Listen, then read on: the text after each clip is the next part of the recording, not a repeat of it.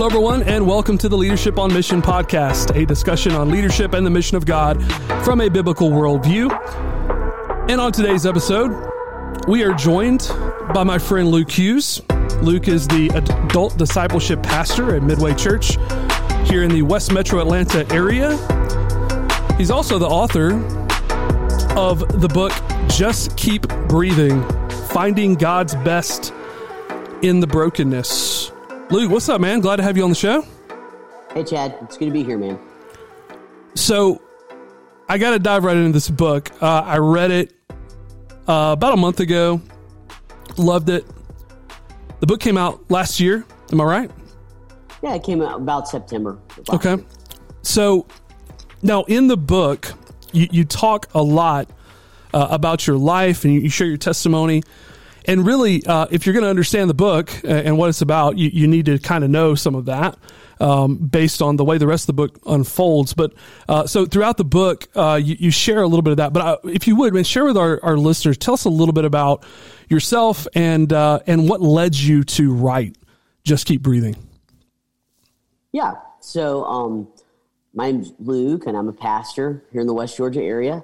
And the main idea of the book, Just Keep Breathing, is dealing with a lot of the depth and the brokenness and hurts that we experience as human beings in times of suffering or in times of hardship. You know, I'm sure nobody can relate or resonate with that. No way. Just coming out of 2020. No. Everything's good. Yeah, you know, we're all fine. Everything's fine. I'm just thinking about the meme. This is fine. Yeah, the house burns down. Yeah. And so the reason I paired it in this book with my story is because I think a lot of times in my life, there have been moments of brokenness or there have been moments of hardship that you would say, I think stereotypically in the sense of like religious circles or religious understanding, wow, that really stinks that happened to this guy. How, you know, or in a sense like, how could God's hand be in something like that? Or, sure. Or what could be going on in the providence of God to have this thing happen? And so really the best place to start is kind of at the beginning. I was diagnosed with cystic fibrosis at 9 months old. And from there, my parents, you know, took care of me, raised me. And my teenage years, I was diagnosed with diabetes. And then later on, I had cirrhosis of the liver. And, you know, I just had a veritable smorgasbord of health problems that came along through the process of my life. And so in that process, the growth in the faith that I developed through God being faithful, even in those moments, is kind of what's highlighted in the book and hopefully helps people wrestle with the reality and the three dimensions of suffering, of faith, and of life. Because sometimes I think we, in the effort to simplify, flatten all of those dimensions of suffering and start answering with religious tropes or cliches. Yeah. And really unpacking that, I think, is the beauty of a life lived in faith. And I think the scriptures support that. And there's lots of scriptural examples as well as personal examples in the book. Yeah, there are. And you mentioned a little bit about some of your health issues and some of that. That's a big part of your story and a big part of the brokenness that you talk about and that you kind of lead from. And you make that clear in the book. How did you come to the conclusion, like, I want to write about this? Like, I want to chronicle this. I want people to hear this story. Like, when was the moment you were like, this is what I need to do? Yeah. So what's interesting is this actually isn't the first book that I wanted to write. It is the first book I wrote, but it's not the first book I wanted to write. I wanted to actually write a book, being a pastor, on the advantages of group perspective on sharing your faith in evangelism. So I wanted to write a pretty leadership-centric, leadership on mission podcast. Sure. Thanks for the plug. Book. Yeah, I'm all about free plugs, bro. And kind of like detail that in the sense of how that can be super effective when a group of people start to evangelize, even more than just one individual. And so I went to begin to write that book. And when I sat down to write that book, I realized that there was no way I was ever going to finish that book, at least not at that season of my life. Like I was like, I don't know how to write this. So I said, okay, I need to take a few steps back, and this is part of the journey and part of the process. What could I write that I would enjoy, but also would move people forward in a journey and a conversation of faith? And so I settled on this part of my personal story, and also connecting it to, I think, like I said, a lot of misnomers or misunderstandings about what the Bible actually says about dealing with suffering in your life. And so, that's why, like you just said, the book starts out with two very simple questions and perspectives in those first two chapters, which is we look around the world and we see that everything is broken. Why is that? But then just as quickly as we look around the world and we give ourselves excuse, we look to the inside of us and we realize in a lot of ways that same brokenness is all throughout the different areas and spectrums of our life. Yeah. One of the major themes in the book is brokenness, like as you mentioned, specifically how we deal with our brokenness. And I found that particularly helpful as a leader, embracing my own brokenness. And one particular quote from the book that struck me is, you write, if God is all that he says he is, then the struggle can produce for us something unique and precious. The pain and the brokenness makes us different, better people who are closer and more in tune with what God wants and with what God desires. So in light of that, like, how does embracing our brokenness and God's work in it change us as leaders? Yeah. So I think in a lot of ways, our brokenness is the area in which we begin to see things clearly. So typically, I think we kind of delude ourselves when things are going well. And so when things are going well in our life, it's because we're pretty awesome people. You know what I mean? I look around, and the reason I have a little extra money is because I'm responsible enough to save it, or I was savvy enough to invest in GameStop. You know what I mean? Whatever. Whatever. I may have dated this podcast. I don't know if it's date specific or not. We're not endorsing at this point any Reddit stock buying. That's right. Leroy Jenkins, the stock market. I'm sure it'll work. Just saying. Says Pastor Hughes. But anyway, so, and so what happens is in the good times in our life, we assume that it's because we're pretty awesome people. And then when we get to the broken areas of our life, it's amazing how the excuses begin to come out for what's going on. But what really happens, I think, in the broken wilderness areas of our life is for the first time in a long time, we actually experience need. And we can't dismiss it because it becomes more and more desperate. And so the reason I think God moves in those moments, it actually isn't the case that God only moves in the desperate moments. God is just as willing to move in the great moments. The problem is we're much less likely to be like, oh yeah, God, this is all you. We just tend to close the doors and be like, no, God, just stay in the closet. You know what I mean? Like everybody thinks I'm doing a great job here. So let me get the glory right now. You can come out later. But in those moments where we're broken, we're desperate, we're to the point where we have nowhere else to turn. God is just as faithful in those moments too. And so he picks us up and he dusts us off. And we go, man, God, it's amazing that you're so willing to meet me in these moments. And I think in some ways God is saying under his breath, I would have done it too when, things were better. You just are much more open to hearing from me, listening, and being teachable when you have no other choice but me. Yeah, it's interesting how, and I feel like leaders do this a lot. I know I do. We create narratives that, as you said, kind of put us in the center of the universe when things are going well, and then we create narratives, really unhealthy narratives for the areas that we fall short in, or the areas of our life that are just uniquely broken, whether it's trauma, whether it's a health issues or mental illness of some kind. We have this tendency to excuse our brokenness, or it's like a broken coping mechanism for our brokenness. And I think that for leaders, that's particularly dangerous, because we can often portray a false sense of power and security and whatever, but it's really insecurity, and it's really a form of weakness. And so I was really helped as a leader, thinking through how my own brokenness is yes, it's an opportunity for God to show His glory, but it's also a liability for me in a way, because I have to be very conscious of dealing with my brokenness correctly, because there's a lot at stake for a leader who's not doing that, and creating these false narratives of confidence and power that they just simply don't have.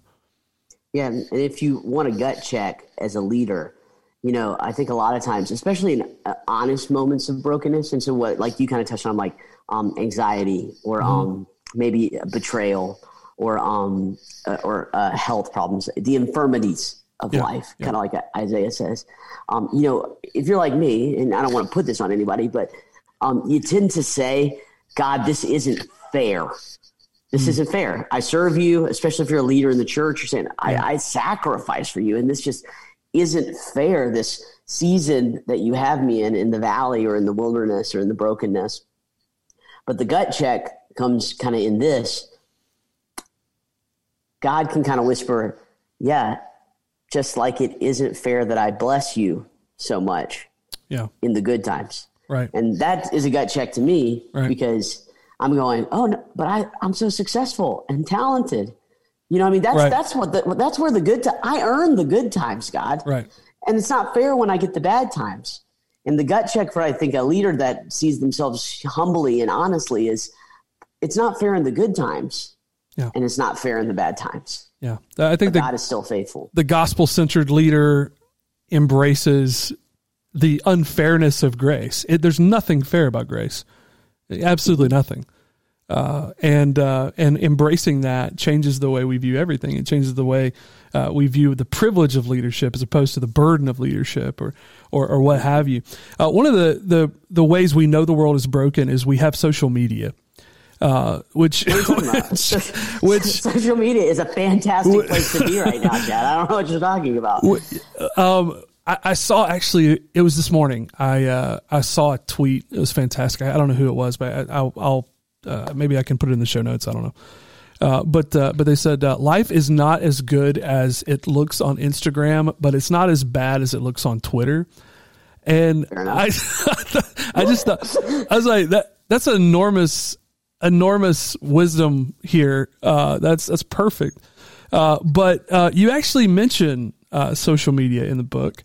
And because it is this public mosaic that we put out, we portray to the world. And you write, social media reveals another spiritual need within me that seems to be out of whack. The more I pour myself into the process of trying to grow my notoriety or acclaim, the smaller and more meaningless I felt.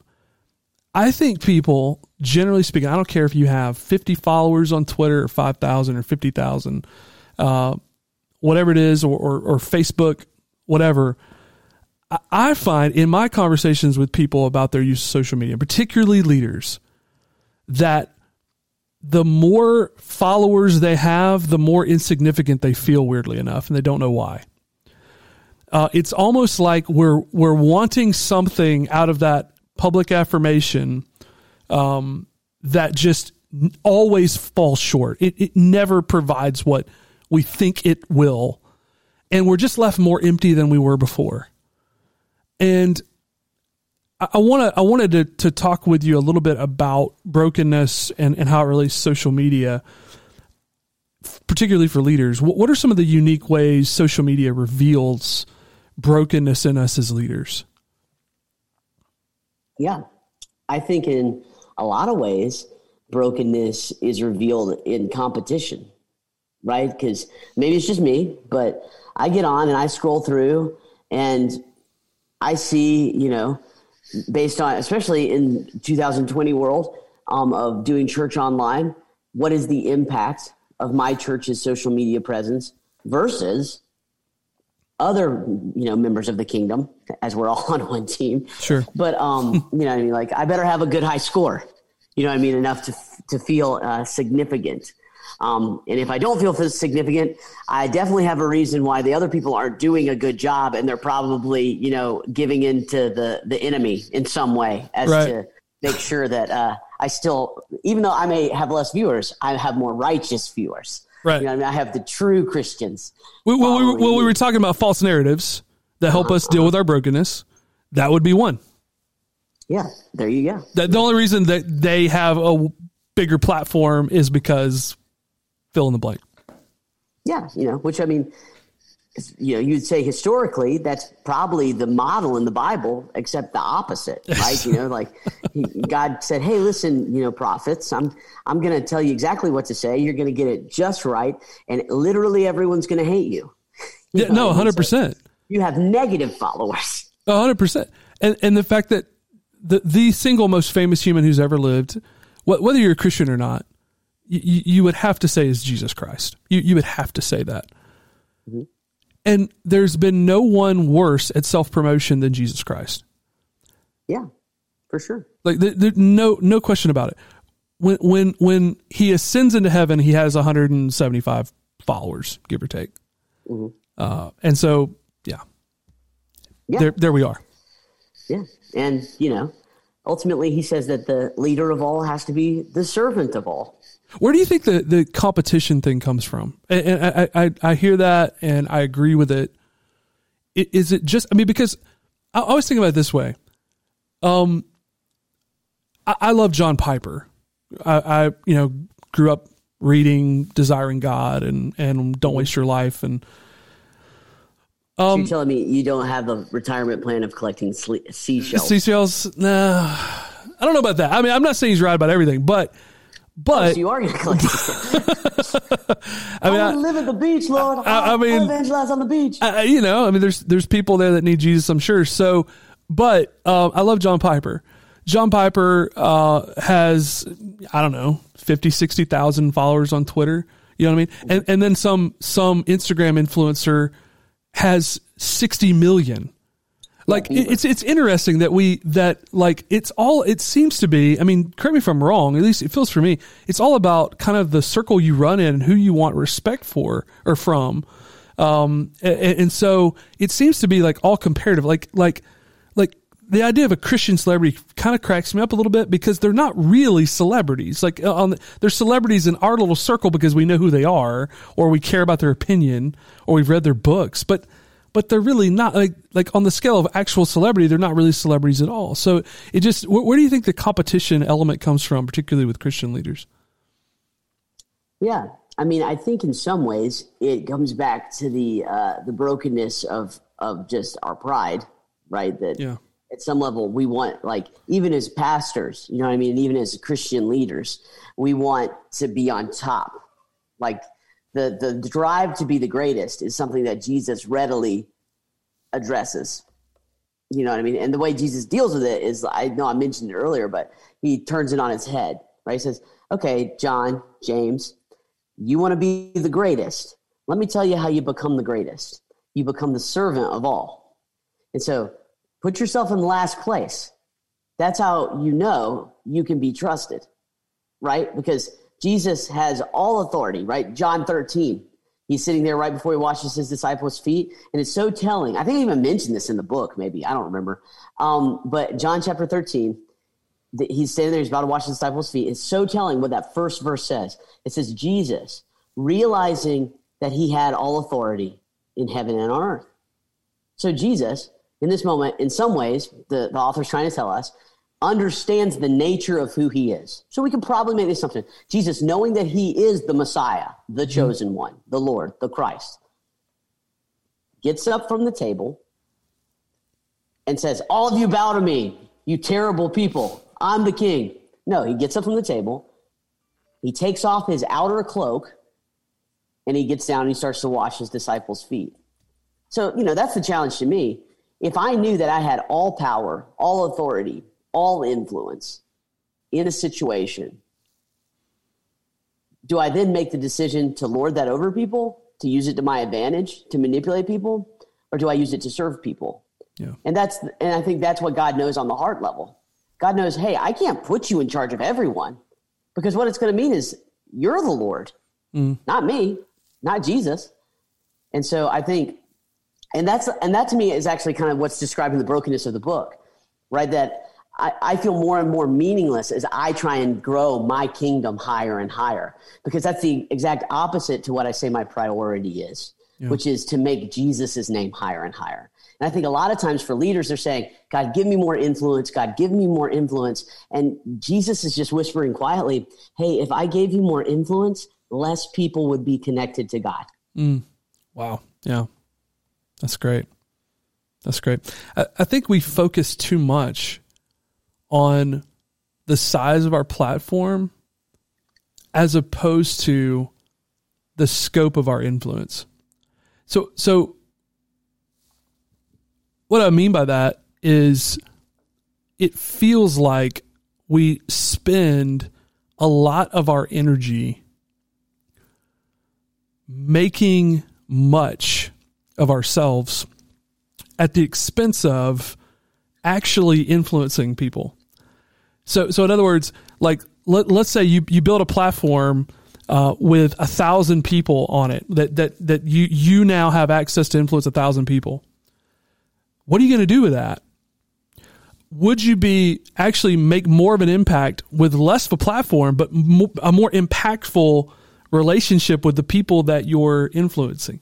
I mean, I find that to be an interesting thought for leaders, like something for us to think through. And I think you're right. I think that picture of what Jesus did in washing his disciples' feet and what it means for us is a powerful one. And I always think about, for some reason, even as you were walking through that story, I thought about Genesis 1:28, the creation mandate, where God says you're going to subdue the earth.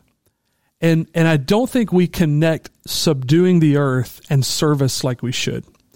But if you want to know what like subduing the earth actually should have looked like, Adam, here it is. It looks like serving, and so just a powerful picture. And I'm glad you hit on that in the book. I want to get to your testimony a little bit, specifically some of the physical suffering that you've gone through, and you mentioned that in the book, and it's a big part of the book.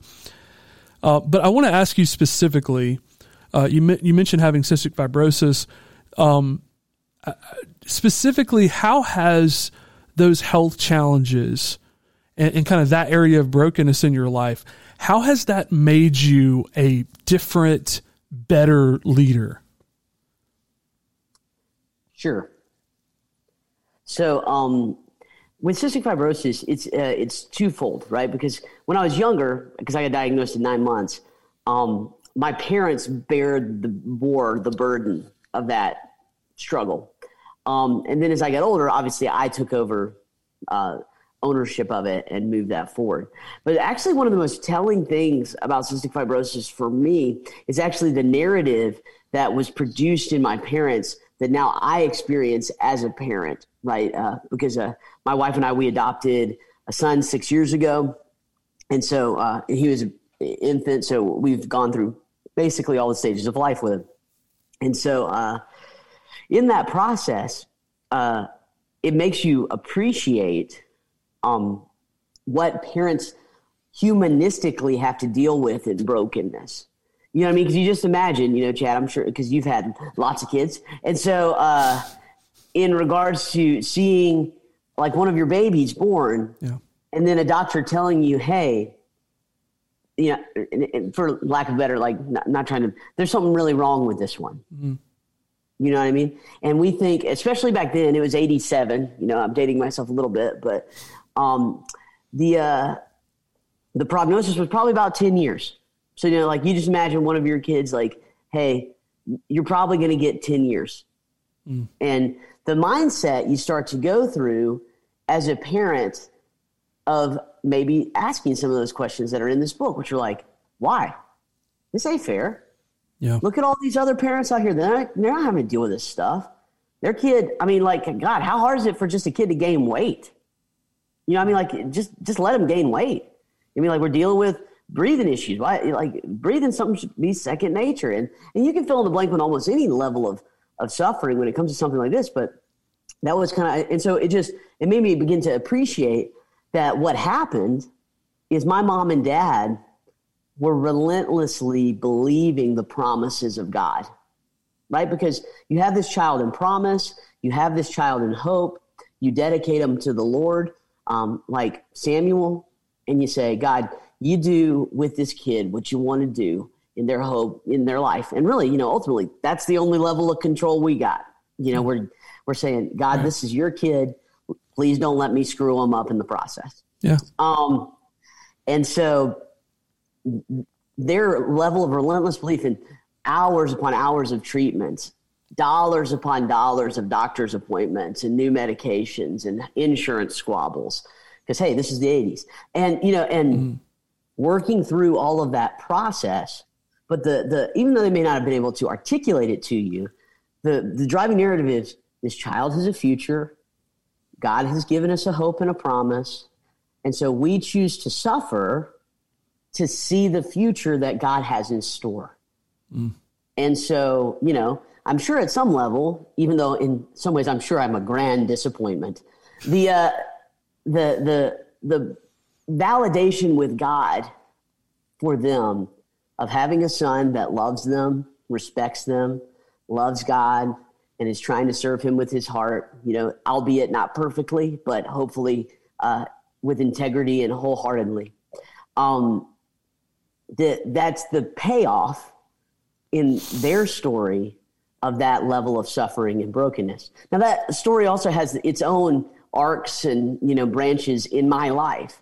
And so working through that with God, and really in some ways it's more experiential. Because one thing is, like, you know, with cystic fibrosis, you do these hour-long treatments. Okay, so morning and night, hour-long treatments. And so for much of my life, I've spent on a couch somewhere wearing this big shaker vest thing. It's like, blah, blah, blah, blah, blah, blah, and it just shakes your chest. And it takes the place of like physical therapy. Early on, I had to have my dad like hit me on the back for 15, 20 minutes. And it'd just be like cupped hands, smacking my back. And he had massive forearms at the time because of doing that every single day to keep my chest clear. But then we got this vest that they use now. And so most cystic fibrosis patients use this vest that shakes them and shakes up all the brokenness. I talk about it in the book because I had one break one time. But in that process, I had a lot of time because especially early on, it was not very mobile or small. It was built like a Panzer tank. And so I would sit and I would do my devotions. You know what I mean? I'd read the Bible and I'd pray. And so a lot of my early spiritual formation, I had hours upon hours upon hours of Bible studies and spiritual formations of practicing spiritual disciplines because in some ways, both a blessing, God made me sit before him. You know what I mean? I guess in some level of credibility, like I had the priority to put him there instead of like watching hours upon hours of cartoons or something. But sometimes I did do that. Yeah, that's fine. You know, and so you were born in the 80s. There were good cartoons in the 90s. There was some good stuff. Teenage Mutant Ninja Turtles. Oh, G.I. Joes. Come on. Oh yeah. Power Rangers. If you ever wanted to go live action, you could do that on a weekday morning. Sure. Yeah. That was good stuff. So particularly, do you find it easier to lead people struggling with their brokenness just because of your story? That's an interesting question. You mean like do you find it easier to lead people in the seasons of brokenness that they find themselves in? Yeah. I think I am more aware of it, but right. I don't think it's any easier because I think each situation is, when we treat it with the right kind of respect, because there have been times where I've been like, well, you know, I'm more broken than you. So like, what are you whining about? Right. But in the sense of like, each person's brokenness. I had a wise mentor say to me one time, if it matters to someone, it matters. And so the level of patience, I think, a leader bring with wisdom to understand that just because something feels trivial and surface, it may actually shape another person. And you may just want to have pause to allow that experience to kind of wash over you before you make it snap judgment. I hope that at some level it's been developed. So I would, I think each situation is unique in what is suffering and what is brokenness. But, and to be honest, if it's true suffering and brokenness, it's probably not easy in any of that kind of like respect. Because that need and that hunger and that desperation, I think sometimes is a part of that brokenness. So. Yeah, I thought about when I was reading the book, I thought about, I think one of the things that young leaders struggle with the most, and I know I did, I was a very young lead pastor. I was 27 when I started that journey. And the massive element of my leadership in my character that I lacked at that point in time was empathy. I just honestly, at that point in my life, I had not suffered a lot. And I had not experienced a lot of loss. I tell people, there were two major things that changed my level of empathy or gave me the gift of empathy and leadership and just generally in life. But it really comes to light, I think, when you lead others. The two things that really changed me in that area was one, the loss of unborn children, and the mourning of our brokenness in that with my wife, and then, which happened many times, and then, the birth of the children I have. Experiencing that, experiencing incredible loss and experiencing, the complexities of life, and as you bring it into the world, all of that just gave me a different perspective that created a higher level of empathy in others. Now, I'm still not the most empathetic person in the world, but I think suffering, and at least, doesn't harden us. I think it softens us to the suffering of others and the brokenness of others. And I think it gives us that perspective. And I thought about that a lot reading the book, and I was greatly helped by that. Let's kind of land here. I want to land kind of where the book lands.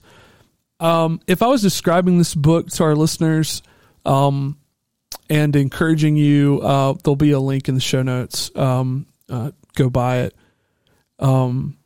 But if I was going to kind of summarize the book, I think the book is a story. It's actually two stories in one book. The first part of the book is your story. And then the book lands on the gospel story. And it feels like it's a book with those two narratives that kind of merge in a lot of different ways. And you spend a good deal of time towards the end of the book just landing really hard on the gospel. And when I say the gospel, for our listeners, what I'm referring to is the narrative, the historical narrative of Jesus' life, death, burial, and resurrection.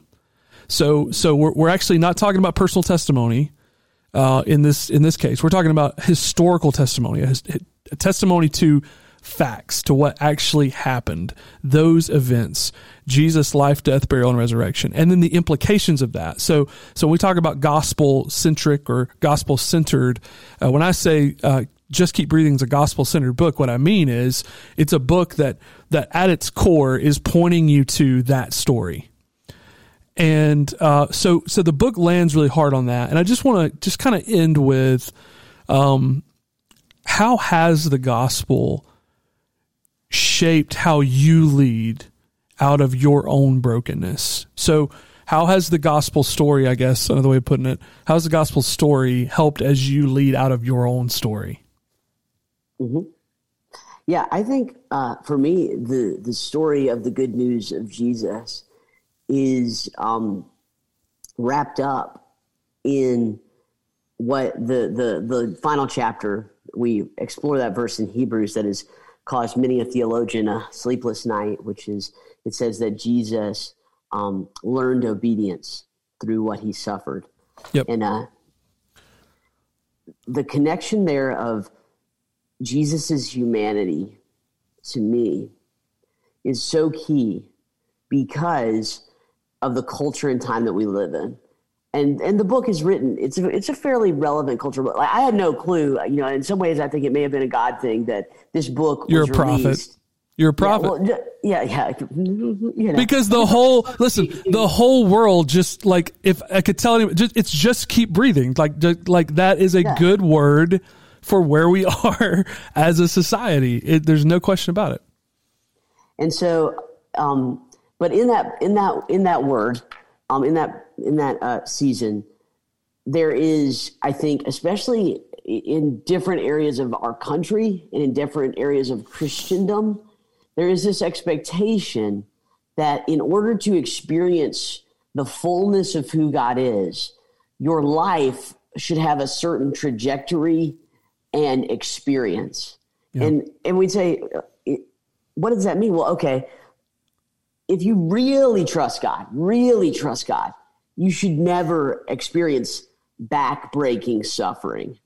You know what I mean? If you really trust God, then you should be able to say with conviction, it was all a part of God's plan, and never doubt that.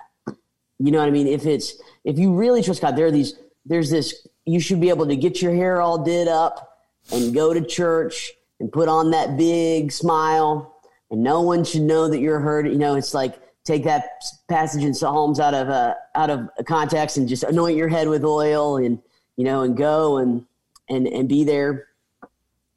And the truth is, all I can speak is as a spiritual leader and someone that's studied the scriptures through and through and hopefully has some level of understanding between what the scriptures in real life kind of like maneuver. I don't feel that way a lot of the time. You know what I mean? In the sense of, there's inconsistency with that narrative. And it's the same way, I know I'm touching back on the book again, but like the same way with the inconsistencies that we have in the Nehemiah leadership narrative that we spin sometimes. And again, it's not that's not true. It's just that the Nehemiah inspiring leadership narrative ends in chapter 5. There's plenty of chapters of Nehemiah left. Good point. Yeah. And so in that process, unpacking the disappointment and the heartache and the brokenness, you're like, oh, okay, do I have to do that alone?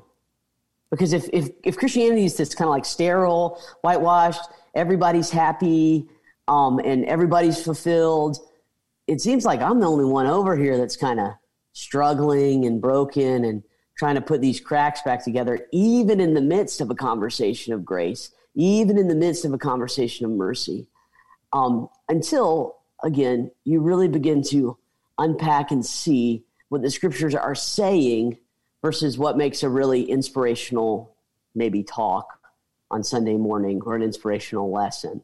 And sometimes the beauty of the scriptures is the emotional depth and breadth of what they are is for the human experience, not just for inspiration or a cute little quote or a little quip to inspire us. And so learning that Jesus, in the moment of suffering, provided for us the way out of suffering through a fulfilling experience. So it's not like a get out of jail free card, but it's this realization and relationship and communion with him that when it says he understands, he understands. Yeah. That he suffered as I have suffered. And the beauty of that is, again, the promise kind of the book and of God first is that it seems that in those moments of most acute suffering, God is doing something behind the scenes that is producing something all the more beautiful and hopeful that you haven't experienced yet. And so I talk about in the chapter, the Day of Atonement, that these people are out in the desert and they're saying, listen, it would have been better if we had stayed in Egypt. And I say, hey, slow down. Don't give these Israelites too hard a time because it probably was better in Egypt. It's good. Yeah. But what they don't realize is in this acute moment of suffering, God is saying, I'm your people, you're my people, I'm your God, And I'm going to cement this for you in the sacrifice of the Day of Atonement. That you understand that none of you are getting away from me, and I ain't getting away from you, because this is the sacrifice that shows that I'm your God, you're my people.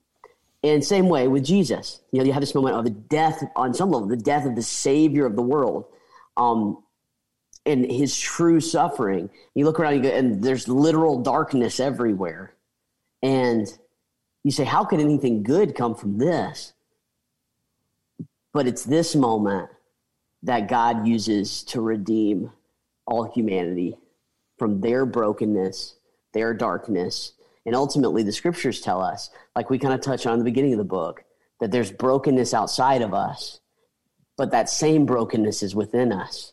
But thanks be to God through Jesus Christ, who heals the brokenness within and the brokenness without by his moment of suffering. Yeah. And so that's kind of the, I would say the way it's built in the book, the gospel and suffering is, and that's what encourages me, is that personalization and realization that it's not a pretty picture. And so I don't have to try and to be religious, I don't have to make my life try and look like a pretty picture, because not even the Gospels or the Bible have asked for that. That is an outside expectation that culturally has seemed to be produced or brought forth in the last probably, I don't know, that 100 years, let's say, you know what I mean? So the rise of evangelicalism. You're saying that life is more Twitter than Instagram. I think, yeah.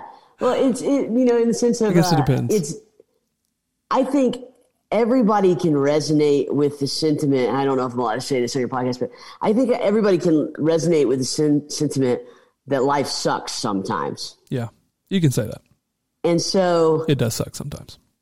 Yeah. And so the problem is, I think a lot of times in religious circles, and we as leaders are guilty of it, we go, no, don't say that. You're so negative. You know what I mean? Like, right. And that has no place in the conversation of God. You know, like I've been doing more kind of like liturgical prayers over the last few months in my quiet time. And, you know, the I don't even remember how you say it, but the call to light at the end of the day, I think it's like the Phyllis, I don't remember how you say it. David Crowder sang a song about it. I don't know the Latin name for it. But basically, you know, at the end of that prayer, it says, and it doesn't mean it with the same shallowness, but it says, Lord, you are always worthy of happy praises. You know, and that first, when I first read that, I was like, happy praises. Like, so you think I should put on like a fake happy smile and praise God? Like, you know, like, yeah, you know, really glad I had a car wreck today and I got no idea what I'm going to pay for this vehicle. You know, thanks God. But the realization that joy can come in the suffering because God is doing something unique is a very deep concept, but it's a very real concept that a lot of us are going to need. And so working that out, I think, is important. And again, pushing back against the false narratives and the shallowness of saying, well, that doesn't have a place here, or that's too deep for people. I think it's a big deal. Yeah. So, because that's where they sit. That's where they live. One of the things that I really, really enjoyed about the book was its honesty. And I think that kind of transparency is really, really, really helpful and a good model for us to think through as leaders. I think leaders have to be transparent. I really believe that to lead effectively. But one of the things that I took away and how the book kind of pointed me to the gospel, and I'll kind of wrap up here, is that suffering does not equal lack of flourishing. So the idea being, I feel like human beings are just naturally Epicurean, in that their goal in life, like the Epicurean philosophy, is to avoid all suffering at all cost. And the truth of the matter is, that's not the flourishing life. If that was the flourishing life, a life just devoid of suffering, then Christ is not our model for the flourishing life, obviously. We are to be pitied most of all. No doubt. This is a man who had nowhere to lay his head. His suffering was not limited to the cross.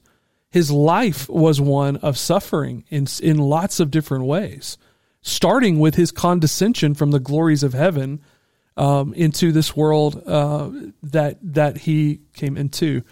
And so the idea that not only can you lead out of your suffering, you can flourish as you lead out of that brokenness and suffering. That's actually a flourishing life, and that's a meaningful life, and that has an enormous effect on the people around you and those you lead.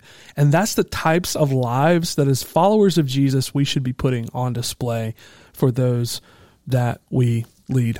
So with that said, Luke, plug some stuff, man. Plug some Twitter handles, social media stuff. Go ahead and give us where can we find more Luke Hughes content? Yes. So I'm on Instagram at PS, so for pastor, ps.luke.hughes. If you want to look me up on Instagram, I'd be happy to follow you back.